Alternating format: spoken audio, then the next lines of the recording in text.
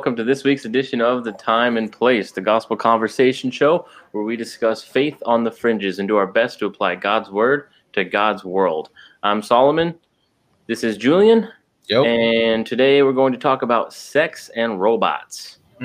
But first, Julian, what the heck is going on in the world today? Well, good news or bad news, depending who you are. Apparently the president contracted COVID, but apparently also he's Superman because he says he's doing fine. Teflon Don. Nothing sticks. Not only is he doing fine, he says that his treatment proves that a cure is imminent. So everybody rest easy. There's no reason to panic. Yeah, it's the Diet Cokes and the McDonald's fries. It's keeping them alive, dude. I'm telling you, the preservatives, the aspartame, it may give you cancer, but it's going to fight that COVID. You get rid of COVID first, and then it'll kill you. Yeah, that's crazy. That's like the October surprise of all October surprises, right? Like, that's 2020. 2020 in a nutshell. Trump has COVID. Peak 2020. Yeah. I mean, were we really surprised? Like, it's crazy. Yeah. You see, like, the conspiracy theories, like, oh, he doesn't have it. Yes. And he's milking it, and, you know, that would imply that it's, like, would benefit him. Yeah. Well, I saw someone who was saying if he gets better, it's going to be worse because then he's really going to say it's a hoax. It kind of is. He's kind of like, oh, yeah, you know, whatever. I shook it. Well, it's hard to argue. Yeah, he's 74 years old. He's clearly overweight. Yeah. It's hard to argue with him at that point. Eat cheeseburger, nothing but cheeseburgers every day, and he got over. I mean, I guess he does have the best medical care. Oh, sure. Everybody, but yeah. They oh drove my God. Kamala Harris, I'm watching the vice president debate, and Kamala Harris just kissed her husband who was wearing a mask. Oh, I love it. Through the mask. That's beautiful. Oh my gosh. Yeah. Oh, and that was the best thing too. When he got back to the hospital, he just like tears off the mask. I expect him to like rip it up and like throw it. Through the peace sign, the double peace signs. The Nixon. Mm-hmm. Newsom, I don't know if you saw this, but Newsom out in California was saying that if you're going to go out and eat, remember to keep your mask on in between bites. Have you seen that one? They did have one where like with a little gap, it opens. No, it's like a machine. You like squeeze something in your hand and it opens like a Muppet, like a. Oh my God! And then you can take your bite and then you close it back. Over it. I've only seen the one that has the split that the concert people are playing. Or like you see the one that's like it looks like a front of some pants and it's like a fly. Like yes, I've seen that one. Fly. That was pretty cool. You can drink a bottle through it. Yeah, I know. I saw that one of like the opening mask, and the caption was like, "I bet in 2020 we'll have flying cars." Yeah, right. Exactly. Pac-Man. Yeah, the Pac-Man. It's what it looked like. It looked like Kermit the Frog opening it. Yeah, Trump getting COVID. That's nuts, dude. Like that's. Oh man! And so now they have to spin it like he's the front line, you know, war on COVID. I'm right there with you in the trenches, kind of thing. You know, they have to spin it that way, right? Like that's the only way it benefits him. Right. Well, it's the best opportunity. I'm sure as soon as he found out he was positive, he got his strategy team on it. Like, all right, how are we going to use this? Yeah, they didn't have an idea of like, well, what if you get it? Like, what do we do? You know, what do we say? Right. What do we do? Like, because it's out there and you're touching hands with everybody. So yeah, it's crazy. They kept showing a video. Like right when it was announced, they kept showing a video of the day before when he was at some rally, like in Michigan or somewhere, Wisconsin or something. And he's like chunking hats out to people. He's got like 3 hats in his hand and he's just frisbeeing them out to the crowd. You got the black light on him. You just see the corona like flying off in a circle. He's like, sending it right out to. Oh man, our great leader, truly fearless leader. I know. And then the parade, it's like I know what I'll do. I got corona. I'm gonna drive around. I mean, he stayed in the car, right? Stayed in the tightly ventilated car with a bunch of Secret Service guys who are immediately regretting their job right now. I mean, that's what they're for. They're expendable. That's yeah, take a bullet, but it's like, well, not a Rona. That's what someone said. Like, they take a bullet for him, but not a bullet from him. You never thought the president be putting you in danger. I can't imagine what's like the next thing after. Like, what height can we hit next? Biden gets it and dies. That's the big like. I don't know, dude. I think Biden's looking at Bernie, and he's like, if that guy's kicking around, then I'm all right. So I had a question. I wonder about this. Maybe someone can help us out with this. I was home teached, so I don't know how government works. But if Trump died, Pence would become the president, right? And for the next whatever. Well, would he? So it would be him versus Biden. Pence Biden. I'm assuming, yeah, he would just slide in. I can't imagine who else they'd try to like prop up at this point. But he'd have to be elected. He'd have to be reelected. He'd have to be reelected. Yeah, he'd finish out this term, which to like till January, but he would have to get reelected to finish the next one. Okay, but then could he, when he runs, so another Republican couldn't jump in. It would be Pence. He's the candidate. I mean, I guess in theory another one could, but I don't know who they would have to plug in. You know what I mean? Yeah. Like, well, that's what I was wondering, because like LBJ, right after JFK, it was for his first term. Right. It was LBJ, but then he chose not to run. But was there another Democratic candidate that ran instead of him, or did he just hand it to Nixon? Or like, I don't know how that worked. I don't know. I can't remember like who Nixon won. I don't know. Let's see. Who did Nixon win against? Didn't he debate Kennedy? Didn't he? He debated him, yeah, in the previous one, and that's when he lost because they were like, "This guy's ugly." But that was a televised debate, right? Televised one, yeah, and everybody thought. Well, isn't that weird thing where people heard on the radio and they thought Nixon won, but then they saw on television like, was JFK won. That's because he looked energetic and young and handsome. Yeah, but that's really crazy. It was apparently Hubert Humphrey was the Democratic nominee, and that's why you've never heard of him. His name was Hubert Humphrey. Hubert Humphrey sounds familiar, but I don't know. McGovern. Anyway, so yeah, so that's what's going on. It can't get the president's debate. The vice president's debate is going on as we speak, or just ended right now. Total snooze fest compared to the nobody yells. Rock'em Sock'em Robots the last one. No one's screaming. Yeah, it was. I watched some of it. I didn't watch all of it. It was very boring. It was very. And then the highlight was a fly sitting on Pence's head for like 2 minutes. It looks like Pence has the most Botox in history. Like his face just doesn't move.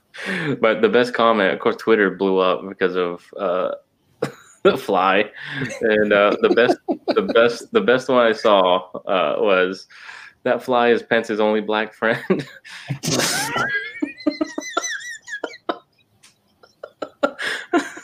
Oh my god, dude! Someone, I don't know if you watched Tim Pool, but he tweeted out. Yeah. He said, "If you want to see what democracy is, look at Twitter. That's what democracy would be, like pure democracy." Yeah, Tim Pool's crazy. I've been listening to his podcast more. He's like chomping red pills like they're big candy. Time. Yeah, like on the he's Trump on board. Train. He is the conductor of the Trump train. Which is really it's out there, man. So the other big news from today is actually something we did. So mere hours before this, yours truly had the opportunity to sit down with Pastor Douglas Wilson from Moscow, Idaho, to discuss his latest book, his novel, Ride, Sally, Ride. Recorded the whole thing, so it's going to be up on the podcast tomorrow morning. It'll be up, and then this episode will go up after that. But man, how was that? How'd you like that experience? That was crazy. I can't believe that we actually got to talk to Pastor Doug Wilson. A couple nobodies like us. Like, but it was just, hey, he's promoting this book, and we reached out and they worked out, and yeah, it was awesome. It was crazy just to be able to talk to him. I was like pretty nervous. Like, this is, he's kind of hero. I mean, right. So yeah, it was pretty crazy to get to talk to him, but it was awesome. He talked about his book and we just kind of asked him questions and got his take on the pandemic and masculinity and just sex robots and everything. Not something you usually talk about with your pastor. So, yeah, right. Good experience. All right. What do you think? What do you think it went? I think it went well, right? Yeah, I think it went super well. He's, I told one of my friends, they were like, "How was it?" And I was like, "Well, he didn't make us feel like idiots, so I feel like it went good." I was just waiting to say something. I was like, I'm gonna say something stupid, or I'm gonna offend him, or something, or like piss him off, or something. You're gonna bring up the one thing he doesn't want to talk about. I know. I kind of thought I did because I asked about the incrementalism a little bit, and like because he was talking about how, with abortion, there's the incrementalist view, which I think he does take of like slow, gradual progression, right, over time to the end goal of abolition of abortion, and versus like Jeff Durbin, who's picketing signs out and making movies, and just like now, it's literally called endabortionnow.com. Right now, like this is it. And so I was wondering, like, they're friends. So how, do they disagree on those things, or what's the argument or discussion between those two? And I kind of brought it up a little bit as far as like incrementalism, and he said they run all plays, like go full steam and abortion now. Yeah, sure, like that also, but also incrementalism too, if that works. Like he'll take it, which is encouraging, because that's kind of the view I was taking as far as like, especially with abortion, as far as, if we can pass some laws and make policy that decrease the amount of children who are murdered, that I would do that. Right. Rather than it's like, I think, I don't know if like Jeff Durbin wouldn't do that, but it's like, no, end it now. No. It's like, that's not enough. Right. And it isn't enough, but it's something, I guess. Right. And so it's kind of trying to figure that out. So it's good to hear him. It's like an incrementalist view of that, And I think he would still be consistent and say, like, if you asked him, should we fight a war over it? He would probably say, no, that's not a good idea. Like, he would be consistent in that sense. What do you think Durbin would say to that? Oh, I don't know. He's like, he's already loaded. I've been training my whole life. Well, and that is something I would want to ask Jeff Durbin too, as far as like, in myself or any pro-life person who's like, it's the murder of children. Right. So in the womb, they're just in the womb. Right. But if it was a daycare and they were systematically killing kids in a daycare, I'd be running in with a gun. Right. But I mean, would you though? That's the thing, because like someone would, right? Not you. Someone in the sense of law enforcement should be the one doing that, right? No, you would. I mean, if you had an AR-15 in your hands, like Jeff Durbin does, and there's a kindergarten where kids are systematically being sucked to death in a tube and like dismembered, 5-year-olds, he'd be running in with an AR. Right. I agree with you, but I feel like we're talking about like, I don't know, we're getting into vigilantism territory, But it's not vigilantism if like it's a school shooting, I'm shooting at that guy, right? That's not vigilantism. I guess that's true. You're not looking for a shooting. You're just like, looking for a shooting. Like, this is going on. We know it's going on behind these doors, and I'm busting out these doors, right? Yeah. But we're not with abortion clinics. So it's like, what's the consistency on that? And I'm not saying there's not, or that we should be doing that, but if it's killing of children, what are we doing? Right. Right. So besides voting or something. I don't know. Anyway, I don't know. But I mean, we're off topic. Back to the subject at hand. Anyways, so if you didn't know, the reason we interviewed him about the novel, his new novel, Ride Sally Ride, Sex Rules. Let me get it. I don't have it. Grab it. Let me grab it. So, Sex Rules is the undertitle, and the premise is that a young man, 20 years in the future, takes his neighbor's sex android and throws it in the trash compactor as a form of taking a stand, I guess. And it was a really strange angle to take until like a week ago. We talked about it off podcast, obviously, about, is sex robot a metaphor? Is he trying to talk about something else and just use the term sex robot? And then, lo and behold, last week, Solomon sends me a clip. There's the book available online or also on Amazon Kindle. So if you read Kindle, get one on Kindle. Solomon, I hate that face. Just like, ugh, Kindle. It's below me. Use Kindles to light my reading. So, I would say it seems like an odd thing until last week you sent me the clip from Rogan where they're talking about sex robots. Yeah, that woman's on forget her name, but yeah, she wrote a book called like Sex Robots and was it Fake Meat or something like that, or like about veganism and these like weird how they're growing fake meat and we're having fake relationships and stuff, and you know, and like we're replacing life, kind of. Right. Yeah, exactly. Well, we want to have our cake and eat it too, right? Like I don't want to eat meat, but I want to eat meat. I want to have cows and a steak. And a steak at the same time. So I'm gonna make a steak. It is weird. There's a Earth Burger like down the street from me. It always smells like all the time. It smells terrible. It's just dirt. Yeah, it's just held together with glue and asbestos. It's disgusting. It's a giant mushroom, the patty.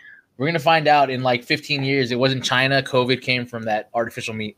That was the patient zero. Was at Earth Burger, and that was where it started. China, yeah. But but anyways, we're talking about that, and this is the idea that sex robots, like that's a thing that we will see at some point in the future. Artificial intelligence. I mean, we're already kind of seeing it. Yeah. That's So did you tell them what the book is about? Like, I get the Cliff's Notes. Ride, Sally, Ride. Sex. This guy destroys a sex doll and gets charged for murder, and because that's how crazy the world gets. And that was one of the things we're talking to Doug Wilson about was like this is prophetic, like because it's supposed to take place 2 decades in the future. His book.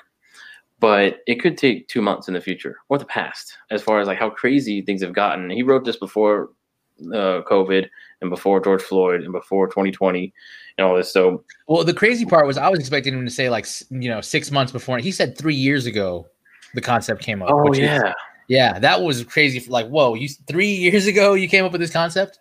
And what do you say? Satire is impossible. Like satire, satire has become impossible because the crazy, absurd thing is reality now. Yeah, and that it's true. Like all these like insane things. Like someone might be charged for murder in the future of killing someone's sex doll if they identify the sex. Because that's the big thing is that this man identifies this sex doll as his wife, right? And so because he identifies it as his wife, it is. So this truth has become such a wishy-washy thing that if you identify that, then that becomes reality and the truth. Mm-hmm. And so when you destroy it, you've murdered his wife, right? And so that's the insanity of this kind of futuristic world, not so futuristic world that he's creating. But he also talks about like the mass exodus from California and the migration of the states and how the prosperous states and the dilapidated states, basically, and all these things, and how the United States has become disunited, like divided states of America. And it's crazy. Like, man, that's freaky to see, like literally mass exodus of California. We're literally seeing that from anybody who can get out of California and New York too. Like a lot of places they're getting out of there. So man, it's very prophetic, very weird to see like how close this kind of dystopian future is. Well, and then the freaky thing about it is that it keeps like more of it keeps happening. So the magazine that you showed me this week, as we're getting ready to prep for all of this, just next level. I know it was weird. We're gearing up for this, and then this is the September issue of National Geographic. Meet the Robots, and it's some weird, probably the most disturbing graphic, National Geographic, amazing photographs and stuff. Right. Robots praying with a Buddhist monk. And the story behind that is this guy, I forget his name. Oh, say that name. Buddhist monk. He was very taken with AI. He was very taken with robotics and the idea of that. And his idea was that we could recreate the Buddha and hear the words from himself. And that was kind of his idea. He then realized we're decades and decades away from anything like that. But that was his fascination with it. He says he thought about reproducing the Buddha himself in silicone, plastic, and metal with android versions of the sages. He said Buddhists could, quote, hear their words directly. So, and like that was kind of his idea of this, like these religious leader robots. And it's very weird, very like creepy. You know what that I mean, you don't get back to it, but you've heard the What's happening now? It's here. Well, here's what's great. I thought about this after we stopped talking. You've heard about before. I'm sure you've seen before the idea that like in Greek temples they used to have pipes and stuff hooked up to the statues in there, so that if you dropped a coin in, it would make a noise or something like that. So you felt like the god was talking to you through the statue. So it's kind of the same thing. Yeah, that's what, and he kind of talks about that too, about the temples. Right. This guy, talking about the temples used to have statues, and now they could speak to you and stuff, and it was very weird. It says, for centuries, temples and shrines have used statues to attract people and get them to focus on Buddhist tenets. Quote, now for the first time, a statue moves, Goto said. Like, yeah, they start moving. I mean, so then that kind of brought up the question of, are these robots, or like at least sex robots or temple priest robots, idols? Is that a graven image? And we asked Doug Wilson about this, and he was saying, yeah, that's a graven image of the god of ourselves. Right. We're worshiping ourselves, and that's like the biggest false god right now. Right. Is self-idolatry, and now we're trying to create beings in our image. Right. Well, I really liked what he said about it too, because he said, we've talked about before how the biggest temptation is to worship self, not Satan or whatever else. It's always self. We want to be God. Yeah. Right. And what he said that was really interesting was, well, every god eventually demands a temple. And that was like, this is our moment. We're building our temple to self in AI. This one creator of these life-size sex dolls says, engineers and artists who create robot companions that can appeal to hearts and minds as well as sex organs. Like that's nuts. Yeah. Like that's what we're trying to do. We're trying to replicate it. They're saying that, we don't today have a real artificial intelligence that resembles a human mind, but I think we will. I think that is inevitable. That just reduces the human mind so much. Right. And I don't think it'll ever be possible to replicate personality. And because that's where we talk about consciousness and the soul. Right. Which we don't even understand within ourselves. Right. Scientifically, from a strict naturalist materialist point of view, we don't have answers for consciousness and the soul and personality and these self-awareness kind of things. Wow, how in the world could we even start to create in a robot? That's the problem when you start with a conclusion and then work your way backwards to a premise. Like if you're a naturalist, then all of this stuff must just be electricity and chemistry. That's all it is. So we just have to figure out how. Like they don't know. They're starting with the conclusion already. That's the problem, and then working backwards. Yeah. But man, it's creepy. It's getting weird, man. Yeah, this one guy says we need to adapt to them as he said, as to a different species. He says, we're not robots can walk as well as a person. He's like, it's going to be many years before a bipedal robot can even walk as well as a person. It's true. Robots are not going to be artificial people. We need to adapt to them as to a different species, which I think that might be the best way to because so then the question is, is all automation bad? What about robots that make cars and assemble things? What if it's just like this robot arm moving pieces? Like, should we that's not a graven image and trying to create in our own image, is it? I mean, what about even computers? What they used to call the electric brain. It's a giant room-sized calculator that plugging those punch cards into. Yeah, and that kind of goes back to what we've talked with Abby about too, about progression and technology and progress in that area. As far as no, you should do it yourself instead of having a machine or something do things for you. And it's well, I'd rather have a calculator than trust my own math, So then, but it's essentially doing what we do, is calculating facts and figures and things. So that's not replicating the human mind, No, because I think, the difference between automation and what we're talking about is that idea of artificial intelligence. I asked a guy this once because I met a guy who worked on machine learning. And I asked him, I was like, what's the difference between programming a machine and teaching a machine? And he said, when you program it, it can only do these specific things you tell it to do. But when you're teaching it, you're trying to get it to adapt to changing situations. So you don't want it to follow a program. You want it to be flexible. So there's that openness kind of to it. Right. So it doesn't have to follow these specific controls. It's like us. We can think in different dimensions. We can see things from different angles. That's the goal.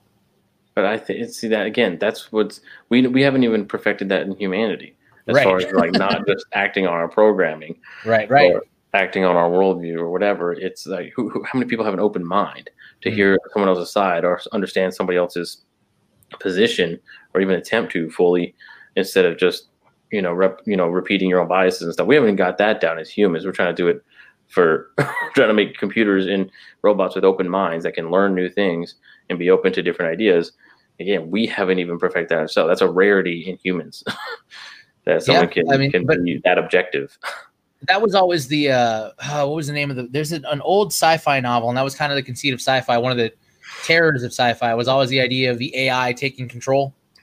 Like the AI will know what's best and it'll take control of it. That's the Matrix. Terminator, yeah. That reminds me of did you ever watch the Animatrix, that like sequel but not sequel that they made? Yeah, that weird, straight to DVD. Yeah, and they have that whole sequence where they play out the war and how it happened, and it started with AI. Somebody made an AI and the AI wanted to live. It's weird, man. Yeah. Well, I mean, it's kind of like, 2001 Space Odyssey, where it's like, I have a responsibility to fulfill the mission.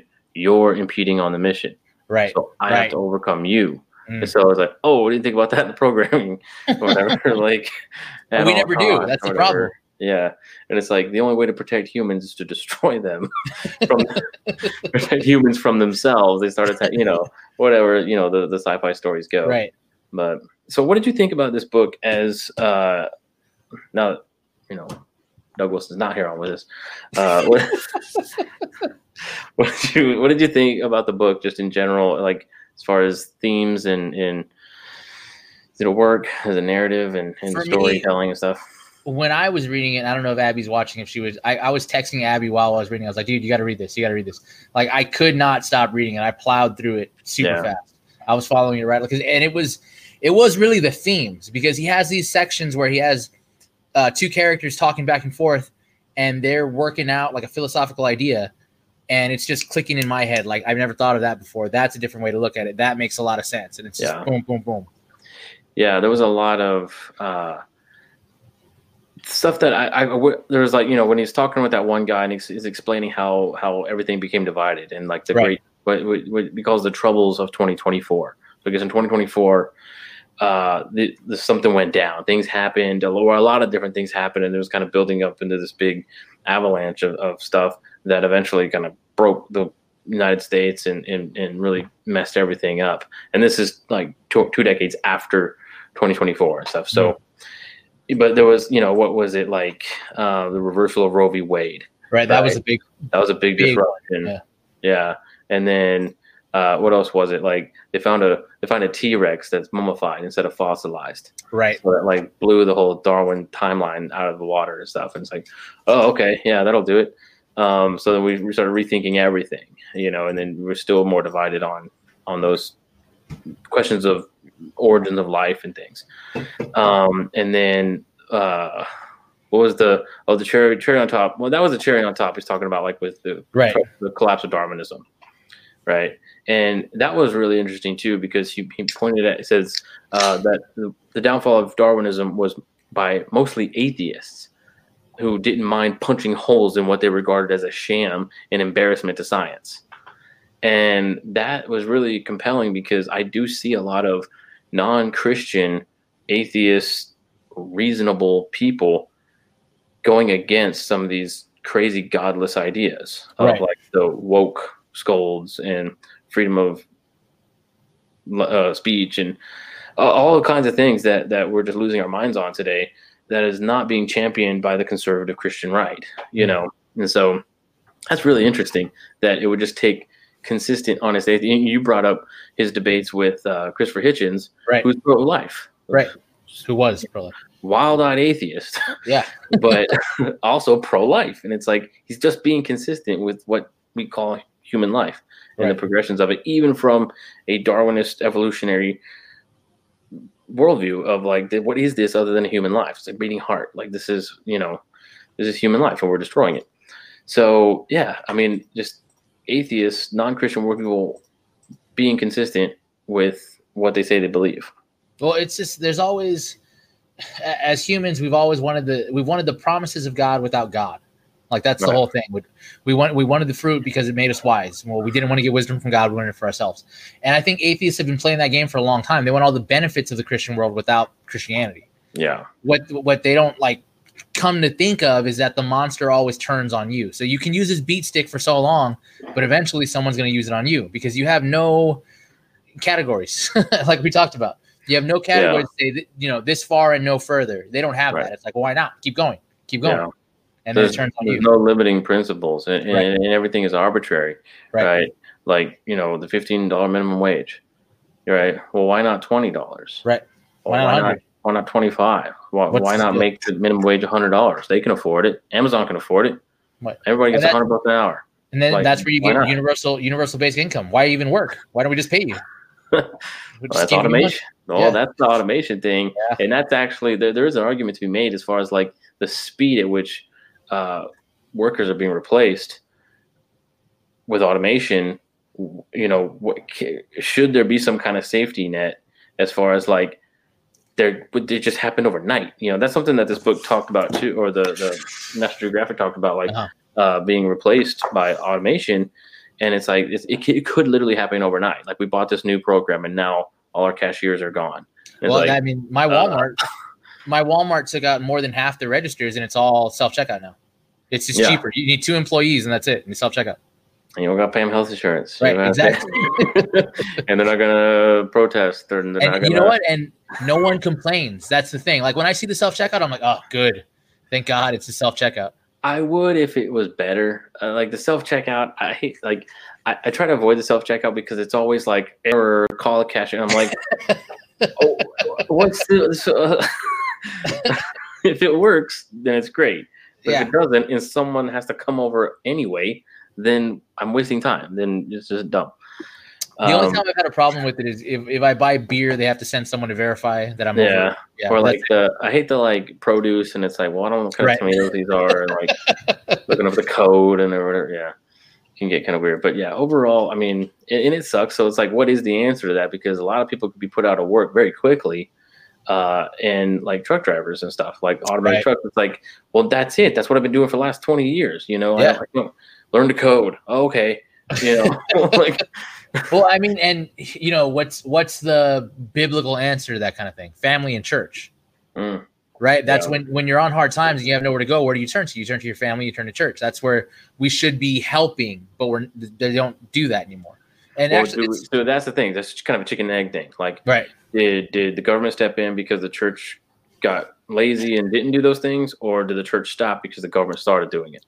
I don't know the history, like really, of how that shifting pedals, you know, works. But if you look at like the world, if you go to the hospital, it's always, you know, First Baptist or Methodist General or something like that. Like these were all clearly Christian institutions that are now government or private run. Like what happened? Even Harvard and like the university, like all seminaries and stuff first. Yeah. So like what happened? Why did we step out so much that somebody else took over? I don't know. It's no accountability. I don't know. Just like, well, you know, if I'm going to be part of this church community and, you know, I'm going to say I'm a Christian. But I mean, there shouldn't be a transactional thing there. Christian charity should be Christian charity, right? And that's it, right? So, well, you know, on the Tucker Carlson and Ben Shapiro had a debate about that, about the automated trucks. Yeah. And Shapiro was saying like we have to let it happen. You can't stop progress. And Tucker was saying like you make up a reason why. You just stop it because you can't put that many people out of work and expect everyone to be okay. Yeah, I mean, well, there's truth to both sides of that debate. Because, I mean, the truth is, like, it could happen very quickly. If it was, like, I think a lot of the technological advancements we've seen were very gradual, very slow. But now, and this is something Doug Wilson talked about, too, with the progression of the insanity of where we're going with, like, sex robots and, you know, the relativism of truth and everything, that it happened so quickly. We didn't expect it. We thought maybe someday down the line we could reach these kind of weird ideas. But it happened so quickly. And that's 2020 is, like, jumped 10 years into the insane future that we just imagined. And we talk about like transgender or drag queen story hour and stuff. He's like, he said, if you mentioned that 10 years ago, he said that you would have been laughed, you know, out of the room. But like, that's a real thing now. And I was like 10, you know, that's even like 20 years ago. I was thinking like 20, but you know, 10 years ago, 5 years ago, what was crazy 5 years ago? What was crazy 3 years ago? You know, who knows? So Yeah, I'm reading White Fragility right now too. Oh my gosh. Yeah. Have you enlightened yourself? Do you realize you're the problem now? Yeah, I hate my white skin. I just can't escape it. It's just like honestly, like, it's weird. It's almost like she gets off on like, I'm a racist, and like that's what she says. She's white. Robin DiAngelo's a white lady, and it's like, okay, so you're saying you're racist? And then she's saying yes. And it's like, okay, well, I just do not take advice from a self-proclaimed racist. Right. Let me talk to somebody who's not a racist. Why would I listen to you and say you're a racist? And then but it's the perfect play, this white fragility, because exactly what I'm doing right now is white fragility. So you either agree. If you disagree, you're proving white fragility. Right. Because white fragility is getting defensive about being called a racist. Right. So if someone calls you a racist and you get defensive, that's white fragility. Right. So what's the only, if you disagree, then you're denying your white supremacy. Right. And your racism. So you either have to agree or prove the book's point. And then if you agree, you prove the book's point. Exactly. Yeah. Exactly. It's a perfect setup. It's the perfect tactic, because then it's like, well, I can't agree with that. Can't argue with that. It's like, no, I literally can't argue with that. Like, the way you set up the premises in the beginning is just like, well, that's it. Like, there's nothing to say, but I'm sorry. And thank you for, like, that's literally what she's saying. Like, when someone, and this was like the really dangerous part too. She was saying, we can't allow the method of how someone is delivering this message of you're a racist to distract from, because if someone's like, you're a racist, and like she said, if someone screams and points at you, says you're a racist aggressively, right, and you are like, oh, okay, that's kind of harsh. It's like you're putting your white feelings over their truth, right? And so your white feelings don't, you've been offended, and you get to say what kind of criticism is authorized, and it's like, this is like literally just thank you. And right. Like, that's literally what she's saying, is like, you cannot react to even how they communicate, which blows human communication, 100 years of human communication out the window. Not what you say, it's how you say it, right? Right. How important is that? Body language, all these things doesn't matter. No intent. None of that matters cross-racially from black to white with the accusation of racism. That is it. It's just true. And if you're defending yourself, you're proving your white fragility. And it's like, oh, man, that's a perfect. You know what's crazy about what you're saying is, like, I'm hearing you say this and I'm thinking Romans. Right? Like, no one has any excuse. Everybody is a sinner, but you will say blah, blah, blah. And I say to you, who are you, oh man, to answer? Like, what we've done is put ourselves as God, and we're going to decide. And you can't talk back to me about what I'm saying. I make the rules. I'm God. Who are you, a white man? Right. Exactly. Talk back to the minority. Yeah. And, it's weird. Like, I don't want to get the whole analysis of that book, because I do want to analyze that book on the podcast and talk about it. But I'm finding myself agreeing with a lot of it, actually, not for the same reasons, right, that she presents, but like, we're all racist. I say we're all, but you're racist, and you can't escape it. Which I would say, yes, we're born with the sin nature, and we do commit the sin of racism. That's true. And we have no hope of escaping that sin without Christ. Well, that would not be her solution. But the premise of it is there, of like, and I brought this up with Doug Wilson as well. And he was talking about how, like, the need for regeneration and how we're doing these things because we want to be regenerated. That's where AI too. Like, we want to make ourselves better, not improve humanity. Let's just do over with artificial intelligence and make them the future. There's a show I'm watching right now called Raised by Wolves on HBO. It's Ridley Scott universe thing with robots with the milk blood and stuff. And well, and it's these two robots who it's in the future, just dystopian future. The earth has been destroyed by a battle between the religious and the atheists. So it's like the religious was like, and it looks pretty Catholic. It's like kind of like Templar. It's a fake religion. It's the Mithraic, So myth. Right. So, and they're the crazy religious zealots and stuff, and they're destroying all the atheists are kind of the underground movement, and they're rebelling and stuff, and they're kind of Antifa type, sectarian, whatever. Right. But they escape on this ark to another planet. Well, one of the atheists sends these 2 robots with a bunch of embryos to that planet as well. And well, I don't know if he meant to send it to the same planet where all the religious people were going, but he sent it out, and then in hopes that these 2 male and female robots would raise the babies in an atheistic society, no religion, no anything. But in these humans, they start, and it's like no war, no religion, only reason and logic, and like all these things and stuff, and it's this harsh planet, and they're having trouble and everything, and it's pretty interesting. It's a really like social experiment, kind of criticism on that, and it's really interesting to see how would robots raise humans, and they programmed by atheists, robots programmed by atheists to raise humans, and she's saying like they have no concept of war, but they're playing war. They're fighting with each other. And it's like they get angry and jealous, and they punch each other. And it's like, how do they know that was a thing? Which goes to like we're not racist and we're not evil, and society is what changes. Like all people are born good. Right. And then society is what corrupts you. Right. Well, where does that start? Who's the society of people who apparently were, supposedly born good, also were corrupted by other people in the society who were also born good. So where does it start, right? Like, and so you want to blame this others, evil society, corrupt society made up of humans doing what humans do, and that reminds me today. This is off topic, but it was hilarious. My son was having a fit because it was nap time. So I brought him out here, and I saw the first time of it, like the first time I ever saw him be thoughtfully malicious. I was changing his diaper, and I was like, "You got to go to bed. It's time for bed." And he looked at his hand, and he practiced making like a fist, and then he put it against my chin and pushed it, like he's trying to punch me, and he just doesn't know how yet. And it was so funny, yeah. It was so funny and kind of startling to see that like malice in his head, like I want to hurt you right now. And here where none of us ever have wanted to hurt him, so it's not like we taught him to be malicious. He just is because he's angry. Because he's human with fallen sin nature, right? Exactly. Like you don't have to be like taught to lie.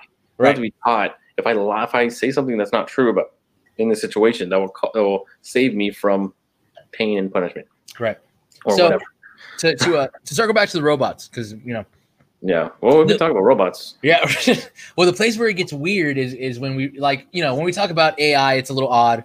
Elon Musk wants to put chips in all our brains, like whatever. It's a little weird, but that's his plan. The Neuralink, man, we're all going to be the Unimind. We're all getting together. Yeah. 666. I saw a guy today he's building. He doesn't have any fingers, and he's building himself an aluminum hand, all aluminum, and it moves with it by. It's just really cool. Whoa. But where it gets weird is when we start to get into that idea of sex robots. Yeah. And, the new term that I still, we used to just call them socially awkward people, but now it's incels, involuntary celibates. Like choices are being made there, right? Well, that's the involuntary. Well, it's brushing off any sort of responsibility that I'm a weirdo.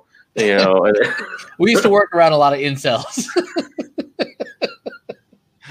There's an alternate name for the comic book store. The incel support group over there. Yeah.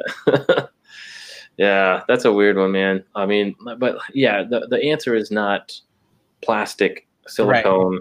Like it can be a relationship. You can't have a relationship with an inanimate object. And even if it moves according to programming, it's still inanimate. Like it's still not conscious. You have a relationship with people, with persons, interpersonal. But I think to an extent, we've already been kind of getting ourselves in that mind space, like with our phones. Like logically, I know I'm talking to you, but I'm doing it through my phone. So like the idea of checking, using technology to make a connection is not that far off. Like we've kind of been like slowly progressing towards that idea of like relationship with tech. Right now, it's relationship through tech. It's through tech, right? But it's like half a step to relationship with tech. There's a consciousness and personality on the other side of this tech. But, so why not just put that inside? Because you can't. Yeah, well, I know that, and you know that, but to the naturalistic materialist, there's no reason why you can't. It's fake. Yeah, right. If everything's reduced to the atoms, then there should be no reason we can't recreate this chemistry into a robot or a computer or something. So, but you can't. Like, again, we don't even understand it in ourselves. We have no basis in naturalist, strictly materialist science to account for human consciousness or morality or logic or reason, or like how much does logic weigh? Like, we can't quantify these things materially, so materialistically. So Disney actually that's the only way we're approaching it. Disney Plus had a weird series. It wasn't even a series, it was like a documentary, but it was like 6 episodes about like AI, and it was examining the idea of AI and the ethics behind it. And the premise was that a family had a teenage daughter that died, and so to replace her, they programmed an AI to have her thoughts and emotions and feelings. So it was a robot that looked exactly like her, and for all intents and purposes thought and acted like she would, but it just wasn't real. Yeah.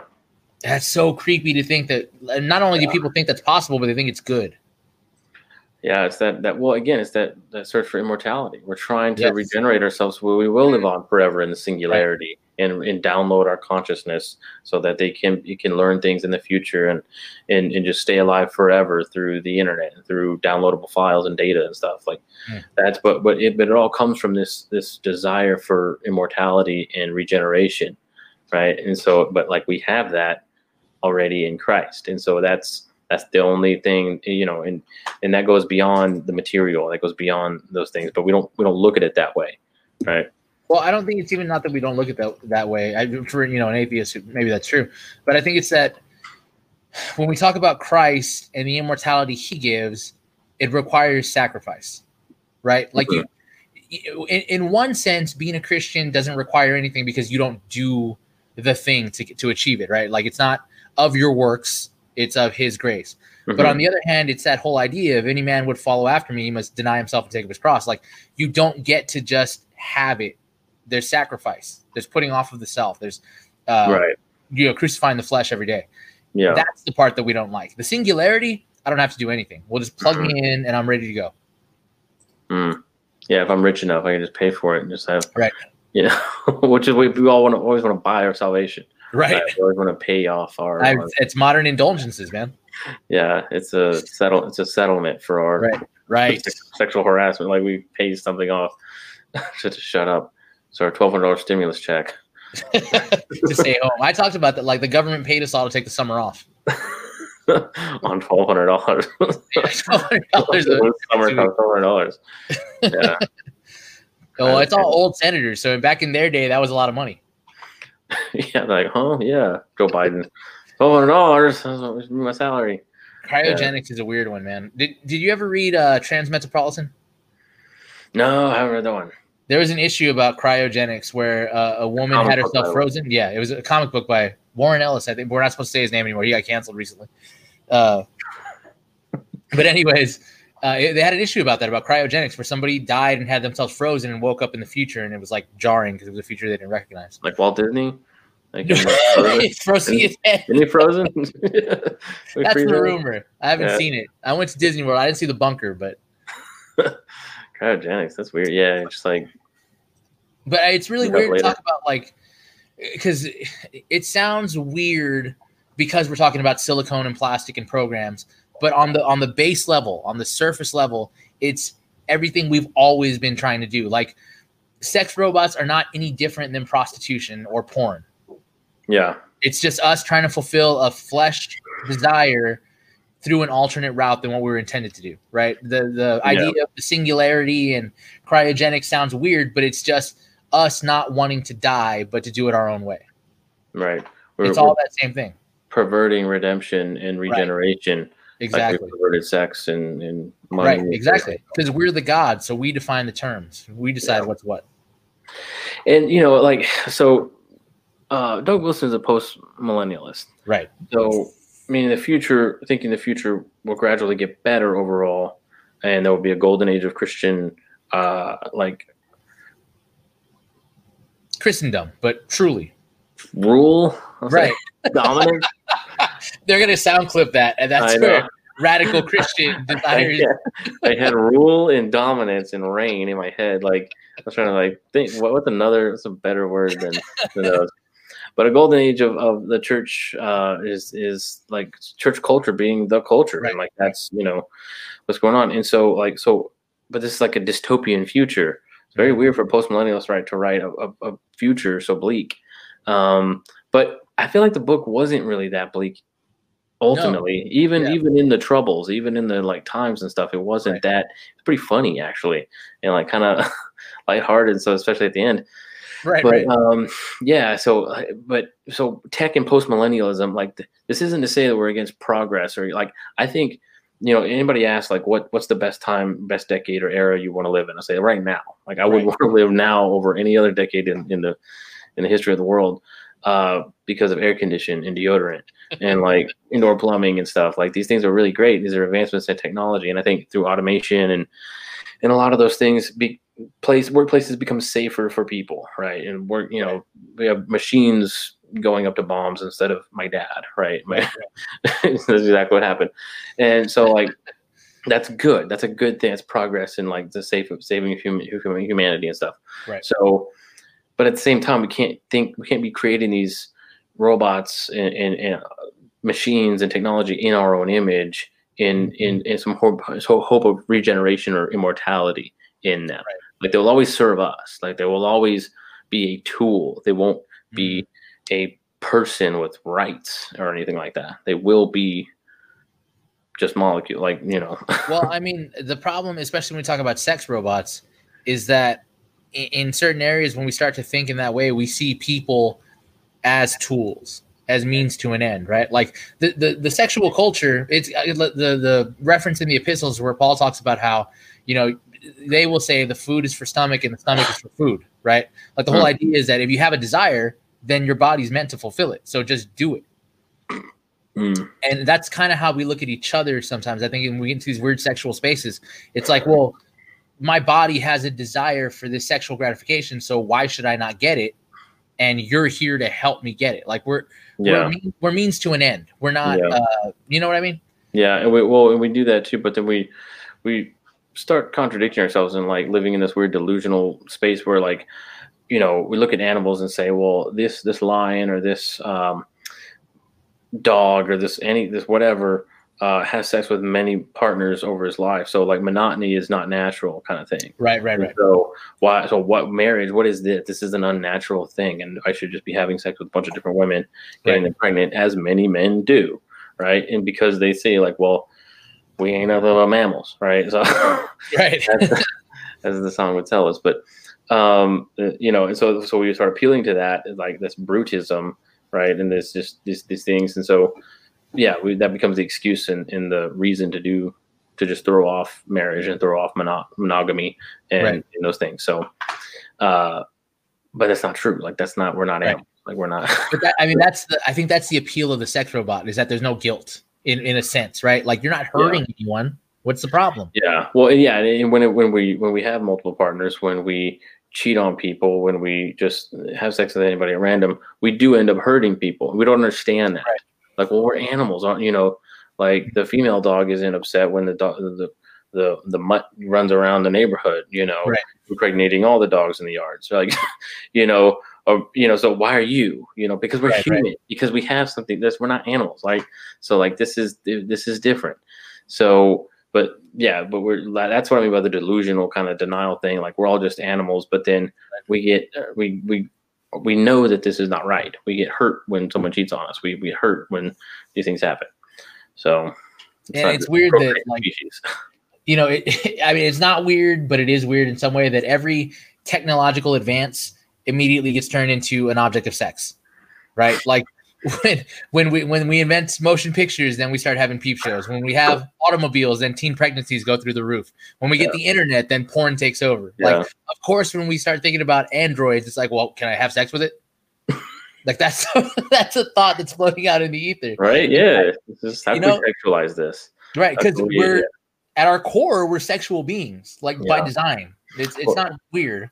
and that was Doug Wilson's like subtitle of the book, Right.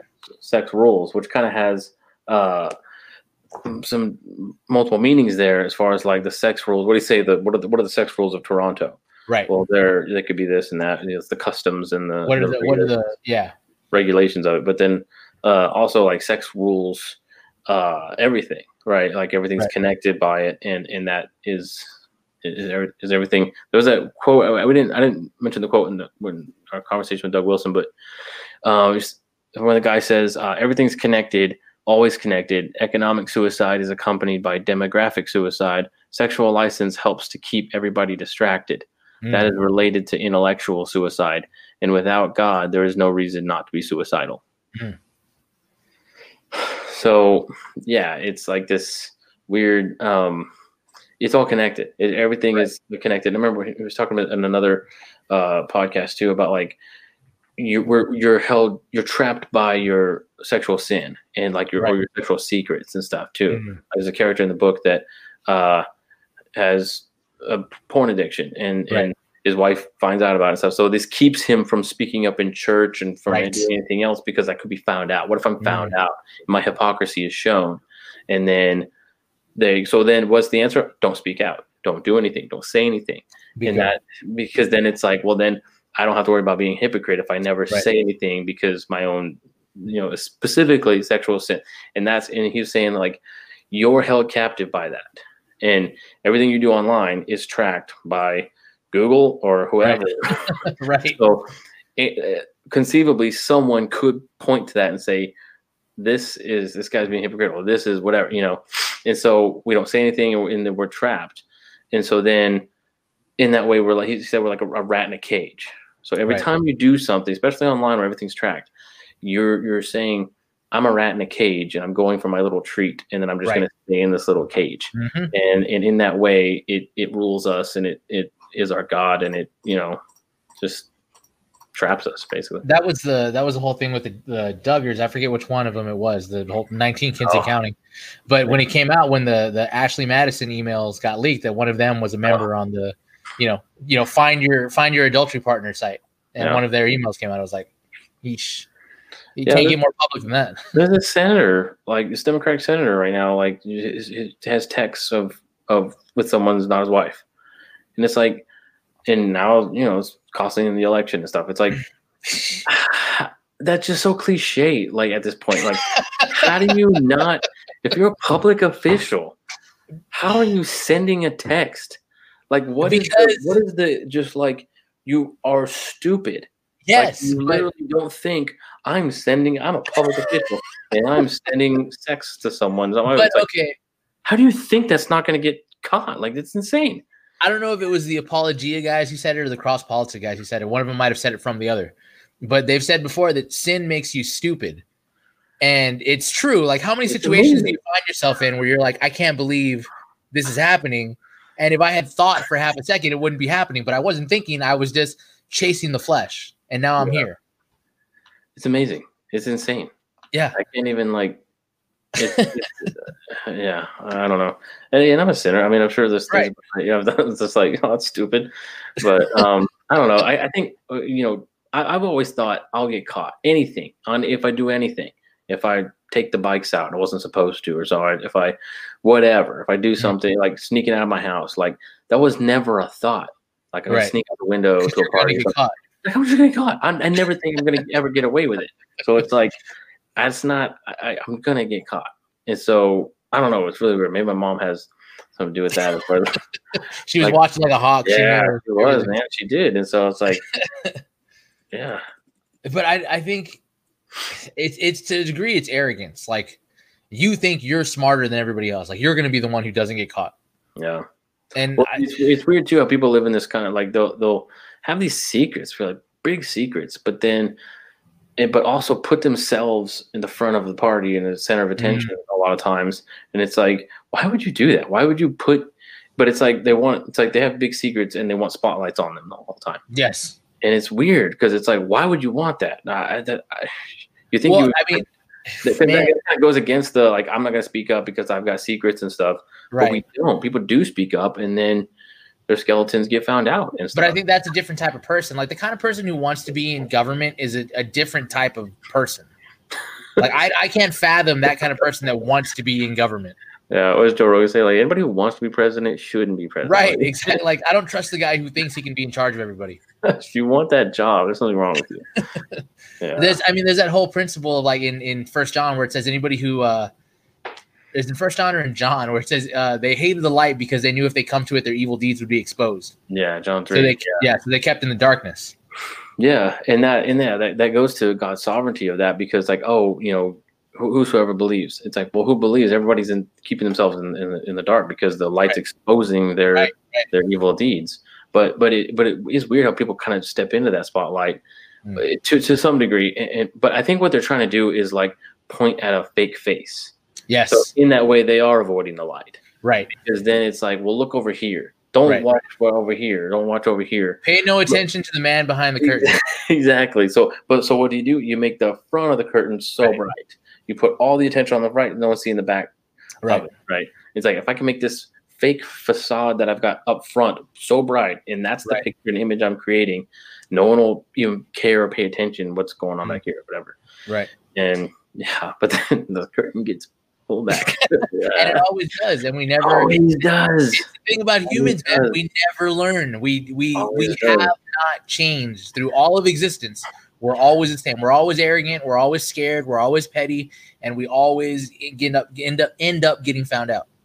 Even if it's after your death, right?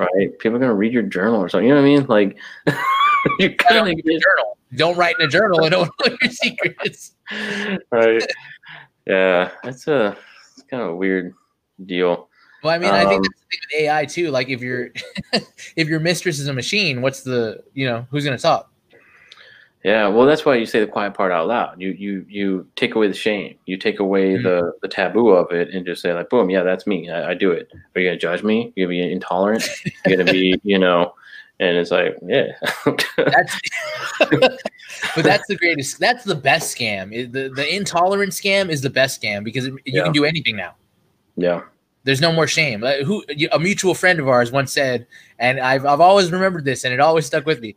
He said, "Shame is internal. No one can make you feel ashamed. You're not ashamed unless you feel it inside of yourself." Yeah. And to an extent, that's true. Like there's things where we think like you should be ashamed of that, and people just are not. Yeah, that's weird, man. The proper sense of shame needs to be there, right? Because that's like one of those limiting principles we're talking about. Right. Like, if you're not ashamed of anything, then like that's not okay. Because then you'll be, then okay. It's like then it just becomes what's shameful now. Just wait a few years, and it won't be anymore. And so that's the people that say I have no regrets. Like really, none. Like I could think of like 5 just off the top of my head. You're just affirming everything you've ever done.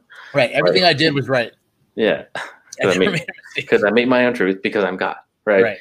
It's like that. You were telling me about the guy who like wanted to make the AI religion or whatever. Was it? Yes. Yeah, I got his name. Explain that. Hang on. I'll be right back. Explain that real quick. So there was a guy. He used to be an engineer for Uber. So he was working with all of that kind of self-driving cars. And let me find his name. Anthony Lewandowski. So his whole idea was to program the ultimate Godhead through AI. And through obedience to that, you could find the ultimate truth. It's always that idea that the AI can't make mistakes because computers don't make mistakes. They don't have emotion. They don't have biases, none of that. It's just program. So he fed religious text to this AI to basically take the best parts and compose a religious text. And it's really interesting. If you can find it, I believe the podcast was called Flash Forward. And it was called Our Father Who Art in Algorithm, I think. They did a little fiction segment where they kind of played that out, but then they talked to him about it afterwards. And he talks about how he kind of goes through. So I was saying that the way I heard about this guy was there was a podcast called Flash Forward where they examine ideas of like, what would the future be like if this scenario does play out? And they interviewed this guy, Anthony Lewandowski. And he did the whole thing where he fed sacred text to an AI and basically was like, okay, now with the program, it'll compose them into a religion that I can view as true and valid and rational and right, because AI doesn't have emotions, doesn't have biases. It comes to the table completely empty. And they talked to him after the little segment they did about what he got out of the text. And it was weird to hear him rationalize it and tell you what he thought it meant and how it relates to him. And about, it's weird that it's still like, well, there's self-sacrifice and there's this and there's meekness. It's like, it's so weird that you're pulling those out of that idea. Yeah. But it's that idea. Infidels in there. Is that?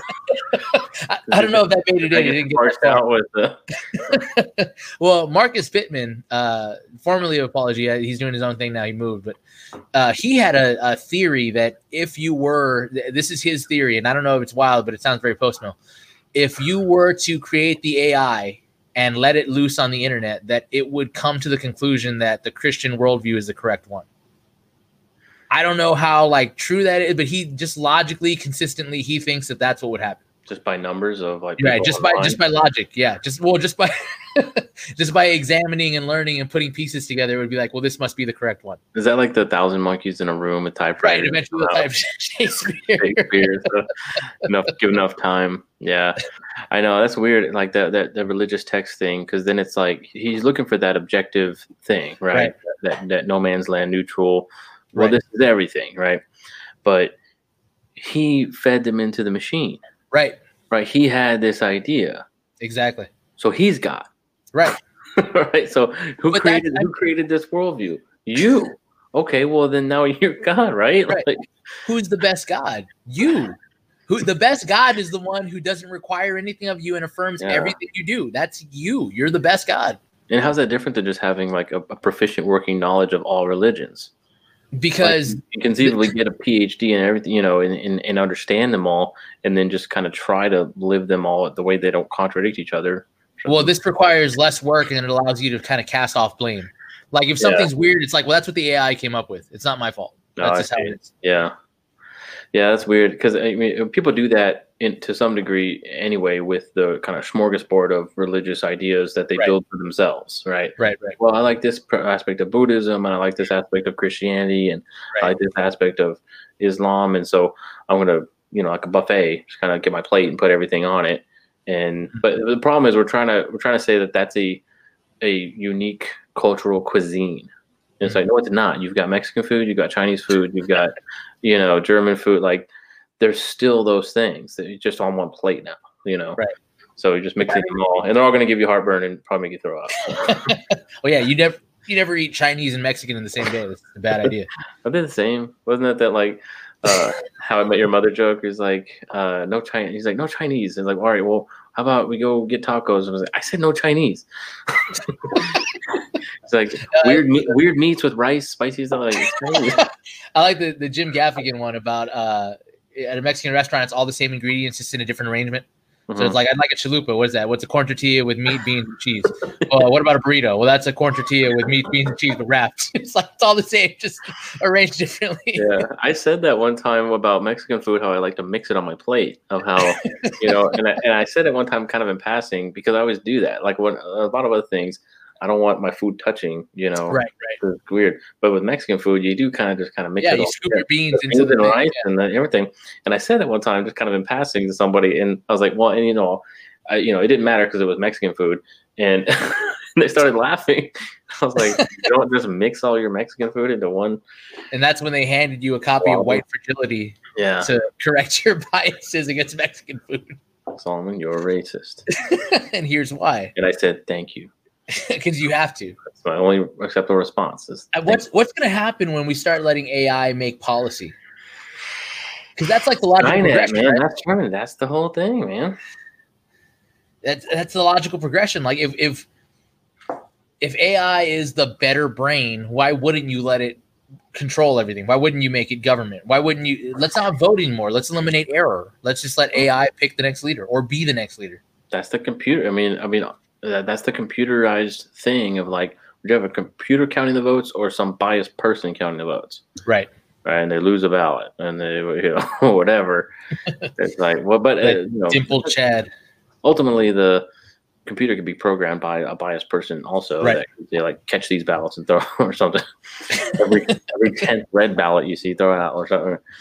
But Isn't it weird that that too? Like we forget? I don't know why, but we do forget that like every system that exists had to be programmed by a person, and that person brought his biases and his worldview to it. I don't know why we don't think that's a thing. Yeah. Yeah, like that's kind of like the Raised by Wolves thing, where these robots were created by the atheists, but that they have a particular worldview. So they're trying to create this no man's land, right? This literally no man's land on this new Earth thing to raise the humans. But there is no man's land. Those robots were created by someone with a worldview. Right. And so, like, you can't, like, the wheel's already in motion of the world. And so anything you have is going to have a bias. Like, there's no neutrality. Neutrality is a myth. Like, everybody has a worldview, and it's being taught, and it's being indoctrinated, and it's being put on entertainment, and it's been in our newspaper. Like, everything is biased. I mean, so you just embrace it and find out which one's more consistent and which worldview is, you know, let's put them out there. It's presuppositions. And you put them out there and see which one adds up. Well, I mean, there was a time where we felt comfortable thinking that neutrality was a real thing. Like we used to think the news is neutral. Like they're just giving us the facts. They're not giving us any spin. And it's like, well, that's never been. I was watching about a thing about newspaper strips, newspaper comics. And I don't know if you know this, but the term yellow journalism has to do with the yellow kid comic strip. Yeah, he looks weird too. Have you seen it? Yeah, I've seen it before. Creepy little bald kid with like this with the yellow nightgown thing.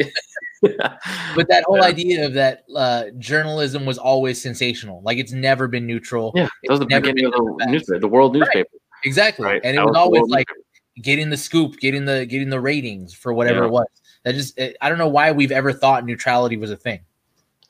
It's just whatever mine is, that's neutral. That's the default. You know, like the secular government, you know, mandated thing is like, well, that's different than religion. Separation of church and state is the neutral ground, and religion is the crazy religious whack jobs. Right. There's rationality, and then there's your opinion, and which they can't account for pure reason according to nature either. So that's a presupposition. It's all presuppositions. Right. It's all a prescribed worldview, selected world.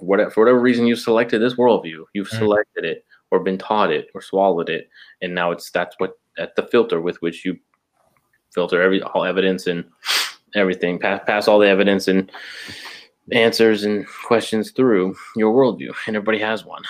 But so what do you think about, because this is something that's been kind of in my mind since we've been talking about it, the problem with AI and the outlook on AI seems to be the fact that it's coming from humanistic materialism. Like that's the dominant worldview when we talk about AI and programming. It is atheists are the ones doing AI. So what's a Christian perspective on AI? What does it look like if Christians are, I mean, is AI okay? Do we look at it that way? Should we think, is it one of those things that we think we can, but we shouldn't? I don't think we can. And I think it's part of accepting that reality that we cannot replicate the human mind.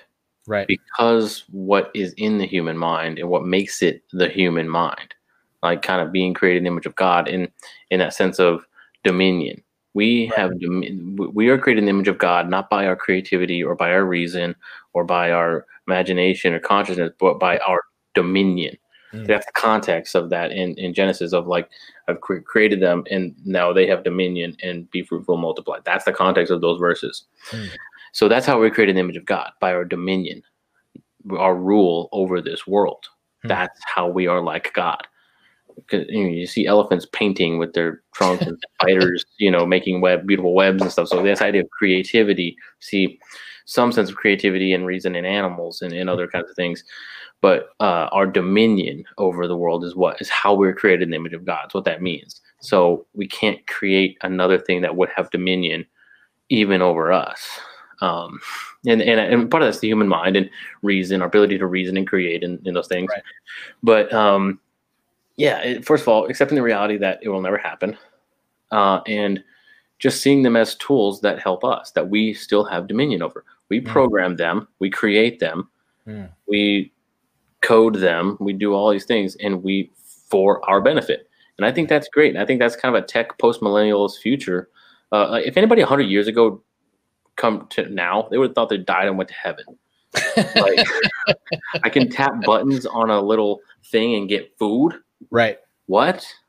Okay. It's not hot all the time. I can be entertained 24/7 and comfortable and have deodorant and air conditioning and hot water and food that doesn't kill me, and like most diseases are vaccinated. Like, what? This is an amazing place to live. And It's because of advancements in technology and computerization.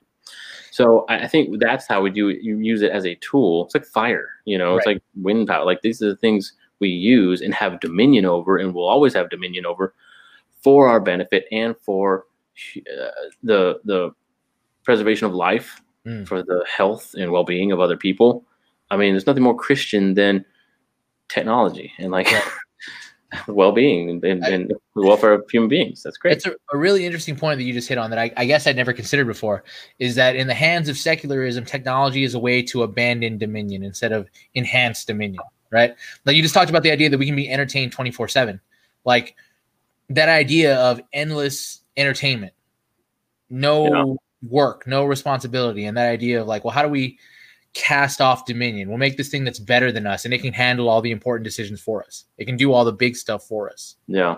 That's a really interesting perspective that I hadn't thought about before. We can also have the word of God pumped into our ears 24/7. Right. But we don't do that because that's not relaxing or calming or entertaining. Yeah. Well, I mean, it's beneficial, but I mean, but we can also have psalms sung into our ears 24/7. We have them in here. Like, anybody who's like smuggling a letter from Paul come to now, and they're like, "What? Right. You can just have it, and it's just spoken to you by James Earl Jones into your ear." That's amazing. Like, this is it borders on the miracle of like, what are we actually talking about here? We have health, medicine. I mean, everything. And again, that's, not everybody is experiencing the advancements of industrialization and infrastructure and technology, but they should. And I think we should be promoting that in third world countries and other places that don't have vaccines and medicine and technology and that kind of infrastructure and stuff. But we should have those things. Right. And it isn't like a Western philosophical enlightenment thing. This is a God thing. Like, that's a gift from God. And we can see that's the post-millennialist view of everyone is industrialized and technologized. And so there is less death, there is less suffering and pain around the world. But what you're talking about, and anyone who doesn't believe in post-millennialism, I'm sorry. What you're talking about is a full-orbed view of reality from the perspective of the Christian worldview. And for the most part, evangelicals don't have that idea. We still have that Greek dualistic idea where it's like spiritual and worldly. Tech is not spiritual. There's no spiritual aspect to tech or industry or any of that. There is the spiritual matters of church and God and prayer, and then there's everything we do here. It's a Gnostic kind of view of like that separation of like the spiritual. Exactly. Everything natural is bad. Right. Like, well, God created and called it good. So I don't know what you're. But we don't read the Old Testament. You're talking. Yeah, no, it's Genesis. That's not. Yeah, that doesn't count. I was talking to some people today on Instagram, and somebody asked, like, when you read the epistles, they talk about how the gospel has gone out to the whole world. Well, they're talking about the Mediterranean. They're not talking about the whole world. They have no concept of North America or any of that. No. So he asked, he was like, right. He was like, is that an error? Would you consider that an error or a discrepancy? And, I was talking about how the disciples may have had limited knowledge of what the world was, right? To them, the known world was the Roman Empire and maybe a little bit past that. That's what they understood as the world. But the gospel itself doesn't have that perspective. When Jesus talks about the kingdom of God and he talks about it as a mustard seed or as leaven, it's an idea of infinite growth. Yeah. Right. And when he talks about when he says his high priestly prayer and he says, I'm not only praying for these here, but for everybody who will believe because of the testimony of their word. Like, it's that idea of the the infiniteness of it all. Like, everybody who believes because of the testimony of their word is all of us who have the gospel from the apostles that was passed down.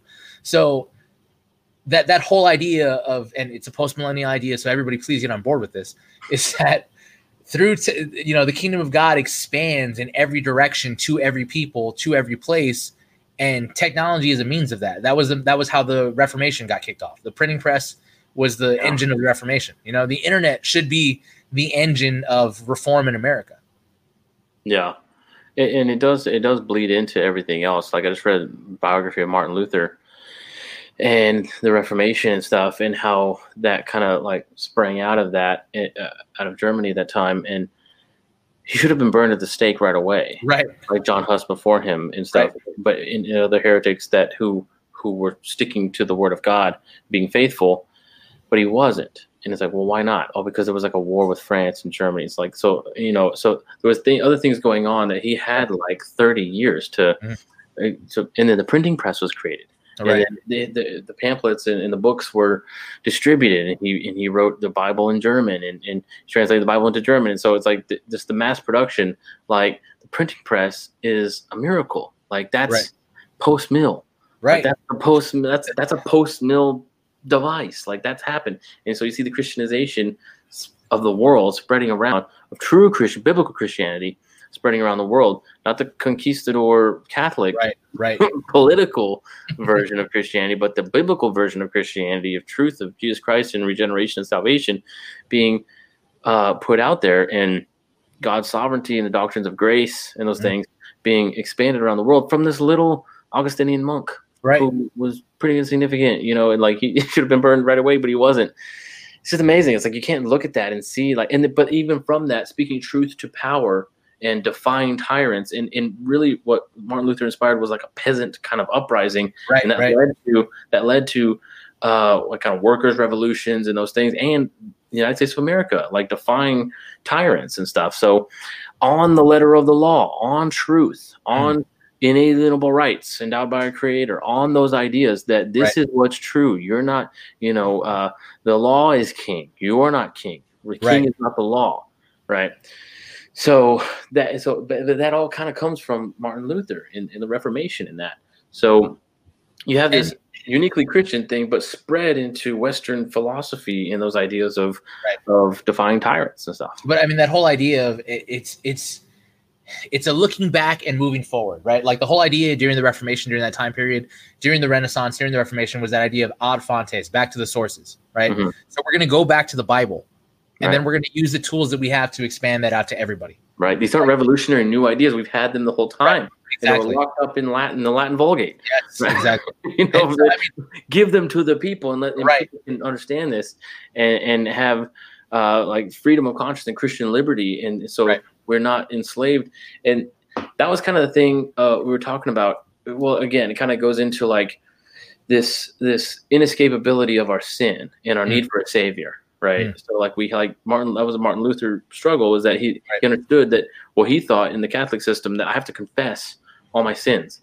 If I die in any minor little sin, it means eternity in hell. And so he would be like spend hours in the confessional booth and then leave and then have a bad thought about a monk and like turn right back around. Right. And he's like, I can never leave the confessional like that. You can't apologize enough. And that's a tenet of the woke scold left. Like, you can't. There's no penance. There's no repentance. Well, it's like, I'm never going to not be white. Right. so I'm never going to not be guilty. Well, that's true. That's true also of sinners in need of a savior. You cannot save yourself. There's nothing you can do. You can't apologize enough. You can't do enough good deeds to make up for your sin nature and your unregenerate heart. You need a savior. And so it's like, it's discouraging to see the woke left with this understanding of total depravity and this inescapability of our own sins and the constant it's a Catholic view of that eternal suffering and penance that I'm gonna punish myself, but you have to die forever to account for this. And to see that kind of hopelessness coming to the forefront in our world in this kind of woke left really brings pity and instead of like just anger and frustration against them, we should pity and just like I wish for freedom for them. I wish for a hope, right, of Christ in this understanding of you can never be sorry enough, you can never not be white, you can never not be racist, you can never not be sinful, and that's true without Christ. Right. And so that's the hope. The thing that's crazy about that is that we see people just embrace this ideology left and right. Like they're eating it up because the left, the woke, whatever you want to call them, is giving them a solution. Like it's not a credible one, it's not a workable one, but they're giving them something. It's just eternal penance, right? And like you can't be. It's not enough to not be racist. You have to be anti-racist, right? So you have to be anti-sin, which is the penance of like this eternal guilt and reparations and restitution and penance and all these things. But you can never pay enough. There's nothing you can pay to account for the sin of slavery. There's and no dollar amount on that. It's like we said, the whole idea of like, this isn't a new radical truth that we had. That was the Martin Luther thing, was the translation of do penance to repent. Right. Like there's no penance you can do. So it's to me, it's encouraging and a little sorrowful that the world is looking for an answer. Like they're reaching out hands. Someone give us an answer for the problems. And the problem is we're not the ones giving it to them. Somebody else is. Well, I mean, we have the message of Christ is there. And that's why sharing the gospel is so important, because it is the answer they're looking for. Right. Exactly. And that's the thing, is like we see the lost world looking for an answer. Right. But specifically the answer of Christ. Right. And that's that. And we have that. So it's hateful to not share that with this lost and crying out world for exactly the answer that Christianity has. And that's why it has had the whole time. Right. And that's one of the things, to tie it back to the beginning where we got back to Doug Wilson, that's one of the reasons why, I've always liked him so much, is because it's no compromise. It's Christ or nothing. Like that's in every situation, to every social ill, Christ or nothing. This is the only answer that fulfills anything, is Christ. And if you're not there, what are you? Yeah. I mean, we just have these fake Christs and these, we worship ourselves and eternal penance, and because we're God, but we're not God, but we try to take the place of God, which is to try to atone for our own sins, which we will just be apologizing forever. All our philosophies are fig leaves that we're trying to fashion into clothing. Yeah, and without the shedding of blood, there's no atonement for sin. Right. Yeah. So on that note, to talk about back Ad Fontes, back to the sources, Solomon. What do you got for us this week on books? Okay, so today was a crazy day. Like, I took the day off, and even then, it was packed, and so I didn't have as much time as I would like to kind of go through this. But book recommendation is The Question of Canon by Michael J. Kruger. Now, Michael J. Kruger is a biblical scholar,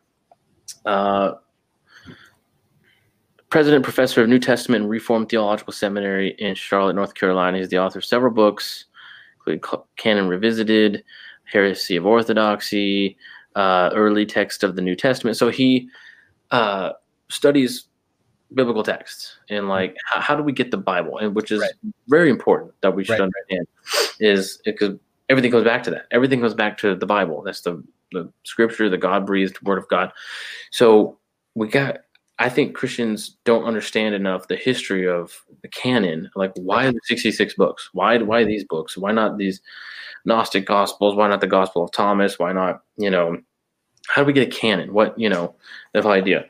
So the Question of Canon kind of explores those things, and it's pretty academic, and it's kind of hard to it's a little dense. Yeah, it's a little dense, but it is accessible if you read it, and you do get a sense of kind of what's going on. I did a review of this on my website. We could share that, but he kind of goes through like the different interpretation methods, and I'm trying to see, this is why I didn't have time to like go through and like flag it, but he kind of goes through like the different models, the exclusive definition.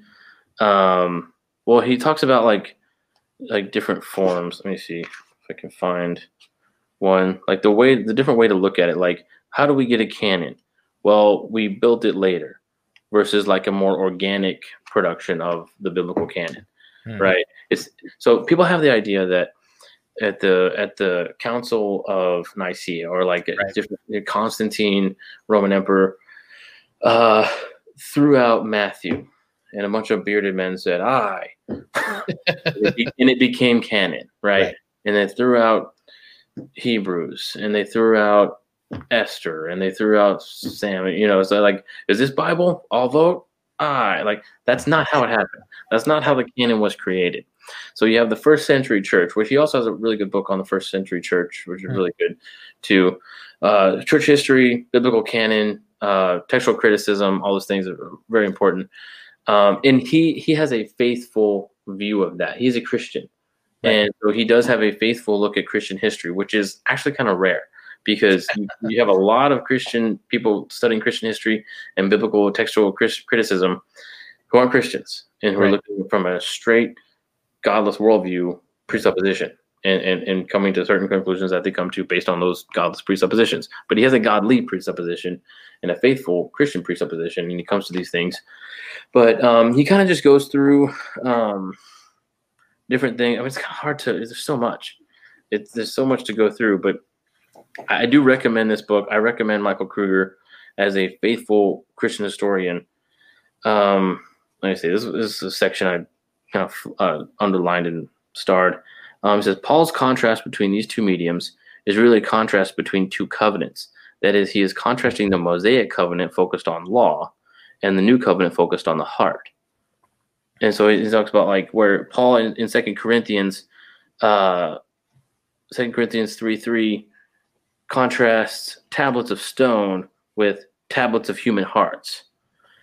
So you talk about the like kind of Judaic text versus the New Testament text and stuff, the Greek and like kind of Roman text versus the ancient Hebrew text and stuff, which is different ways to look at it.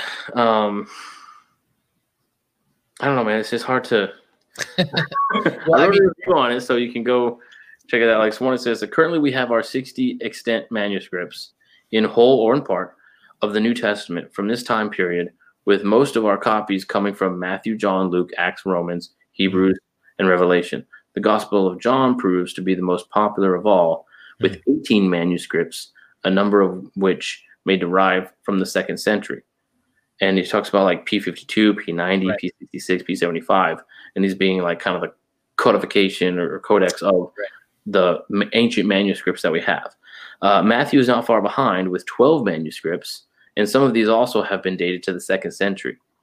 And so he goes into like the kind of forensic stuff of the papyrus and the manuscripts that we have. And so we don't have the autographs, which is like the pen of Paul and the pen of the Gospels of like the actual first piece of paper and ink that were put down.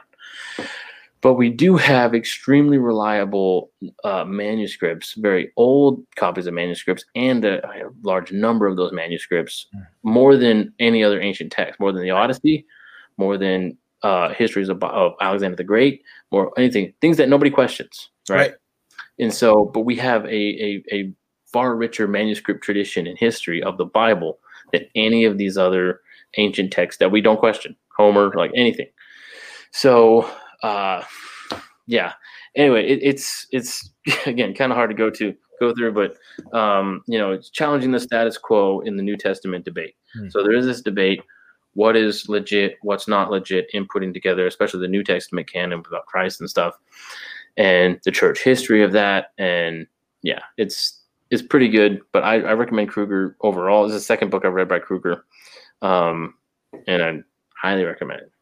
Anything on church history, I think, is worth getting your hands on. It's one of the more neglected areas of modern Christianity. We really don't know like the stream of faith that got us to where we are. You know? Yeah, but then some documentary will come out on History Channel, right? And that's everybody's idea of like, oh yeah, aliens. Right. And it's really, one of the things that when we talk about the canon, one of the things that's really interesting about the canon is the unity and the through line of all the books. So one of the things that you always hear is the idea of like the controversy between Paul and James, like Paul versus James, and the idea of faith without works and faith alone. Martin Luther had that struggle. Right. And it's interesting for me to read this because we've been going through, we went through Philippians, Colossians, and we're going through Romans right now in my small group at church. And basically we read at home and then we go back and discuss what we did. So reading through Romans has been interesting at home because when me and Maggie talk about Romans, it'll often be me going to James to fill out like what Paul is trying to say, So it's that through line of like, they're not in conflict. They're actually, they're unified in that idea. They have that consistency where Paul will say something about how we're freed from the law, but that doesn't free us to sin more. And then to flesh that idea out, I have to go to James and say, well, this is why. Right. And James extrapolates on that idea a little bit more. Yeah, it's amazing how what kind of consistency and clarification of supposed contradictions of the Bible you'll find when you just keep reading. Right. Like, oh, I see this one passage, this one selection, or this one verse or anything, and it's like, oh, and then I find this verse and say, oh, boom, contradiction. It's like, Right. do you know the context of those? Right. And not taking everything. I like what Doug Wilson said about, like, I think the Bible is 100%. I don't take the Bible 100% literal, but I do believe it's 100% true. Right. And so there is a aspect of that, of different types of literature, such as poetry, history, a letter, different things. So, and they should be read in that context and paired with other parts of the Bible in their context, in their respective types of literature. But, so yeah, if you guys get a chance, we'll do like a biblical criticism, textual criticism episode. It's a dense episode, man. I know, King James only controversy in the manuscript tradition and stuff, and the manuscript tradition is fascinating if you're a nerd. Like if you're if you're into that kind of stuff, it's great because there's so much content there. There was a debate between James White and Bart Ehrman, where at the end James White gave Bart Ehrman a tie that had the pattern of P56 on it. It was so ridiculous, but I was like, it was the most awkward. Cool. Yeah. It was extremely awkward. And both are like fat, and like it's weird to see old James White debates because there's like fat James White, and then there's like he wasn't fat. He was like super dense. Like he was working. No, okay. So we've talked. No, we've talked about this before, but he used to work out with one of the guys from the Power Team. So he was just like super. All that power's in his stomach. He had big, large abs. They were so strong. They were just. One giant ab that looked like. Dr. White, please come on our show. Don't let this discourage you. Oh yeah, yeah, that'd be cool to have Dr. White on. Yeah.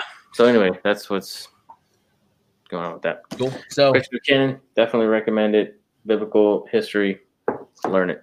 And just little things, like if you guys are just curious about church history, the Didache, which is like one of the oldest kind of liturgical books that exists that we know of for sure, it's free online. There's no copyright to it. If you want to look it up, you can find a full copy and read through the whole thing. It's very short and very informative. You can see that they're pulling from Corinthians and Ephesians, and they're like the epistles are all in there. That's one of that is one of those that they've done, like History Channel specials, or like the secret books of the Bible. Like it's like you've been able to find this forever. It's one Google search away. There's no secret of the Didache. Like the Didache is fascinating when they talk about baptism. That's my favorite section because I think in some sense we've kind of normalized the idea of baptism. It's like it's a thing that we do on Sunday in between the last song and the first sermon. Mm-hmm. But the Didache, when you read about baptism, they're like, well, you have to fast for what you're doing, and we need to find a stream of living water, so it's got to be a river or something. And if you can't find that, then it can be a pool. And if you can't find that, then I guess you can just put a little bit on the head. But like they were into magic water. Magic water. We'll talk about that one day too. Yeah, baptism. It's weird because I read Table Talk every day. It's Presbyterian. So they'll talk about like, oh, and this is what leads people to believe in believers' baptism. Like, oh, yeah, then you just slide it away. Right. So just announcement coming up this week. We got some cool stuff planned. Coming up this month, we got some cool stuff planned. It's October. So we want to get a little spooky. Yeah. So next month we'll be talking about magic. Next week we'll be talking about magic. The idea of magic, ritual magic, witches. Is it real? Is it all make-believe fun? Are you going to hell for celebrating Halloween? So something in that Martin Luther book I read was about communion, and they had a Latin phrase called hoc est corpus est, right? Which is here is the body, right? Here the body presented kind of thing. Right. Well, that was kind of perverted into hocus pocus. Oh, so that's where they get that for the phrase. That's fascinating. Yeah, hocus pocus was like a disrespectful. Right. Hoc est corpus est. That's really cool to know the history of that. Yeah. I've always thought mocking the communion. Right. I've always thought Catholicism and ritual magic are like half a degree apart. Like I know, offensive, but please let me flesh this out. Being Hispanic, growing up in like Catholic culture, there's this idea of like Catholicism fitting in with like Hispanic tradition. Yeah. And I think it's because they have some of the same elements. Like We don't call them spells, we call them rosaries. We don't call them rituals, we call them last rites. Right? Like we're not doing necromancy, we're praying to the saints. Yeah. Like it's half a degree turned. I mean, it's Coco, like that. Like, Coco's a Halloween movie. Right. Yeah. Right. Skeletons walking around and stuff, and the Day of the Dead. Like, it's very morbid and macabre and kind of weird. Yeah. But it plays very much into like the Catholic, especially Mexican Catholic, right, Roman Catholic. Cool. It's a paganism a little bit, Yeah. Next week we'll talk about magic. Maybe we'll talk about Coco. I don't know. Maybe we'll talk about Grant Morrison. But next week we'll talk about magic. After that, we have a guest coming on.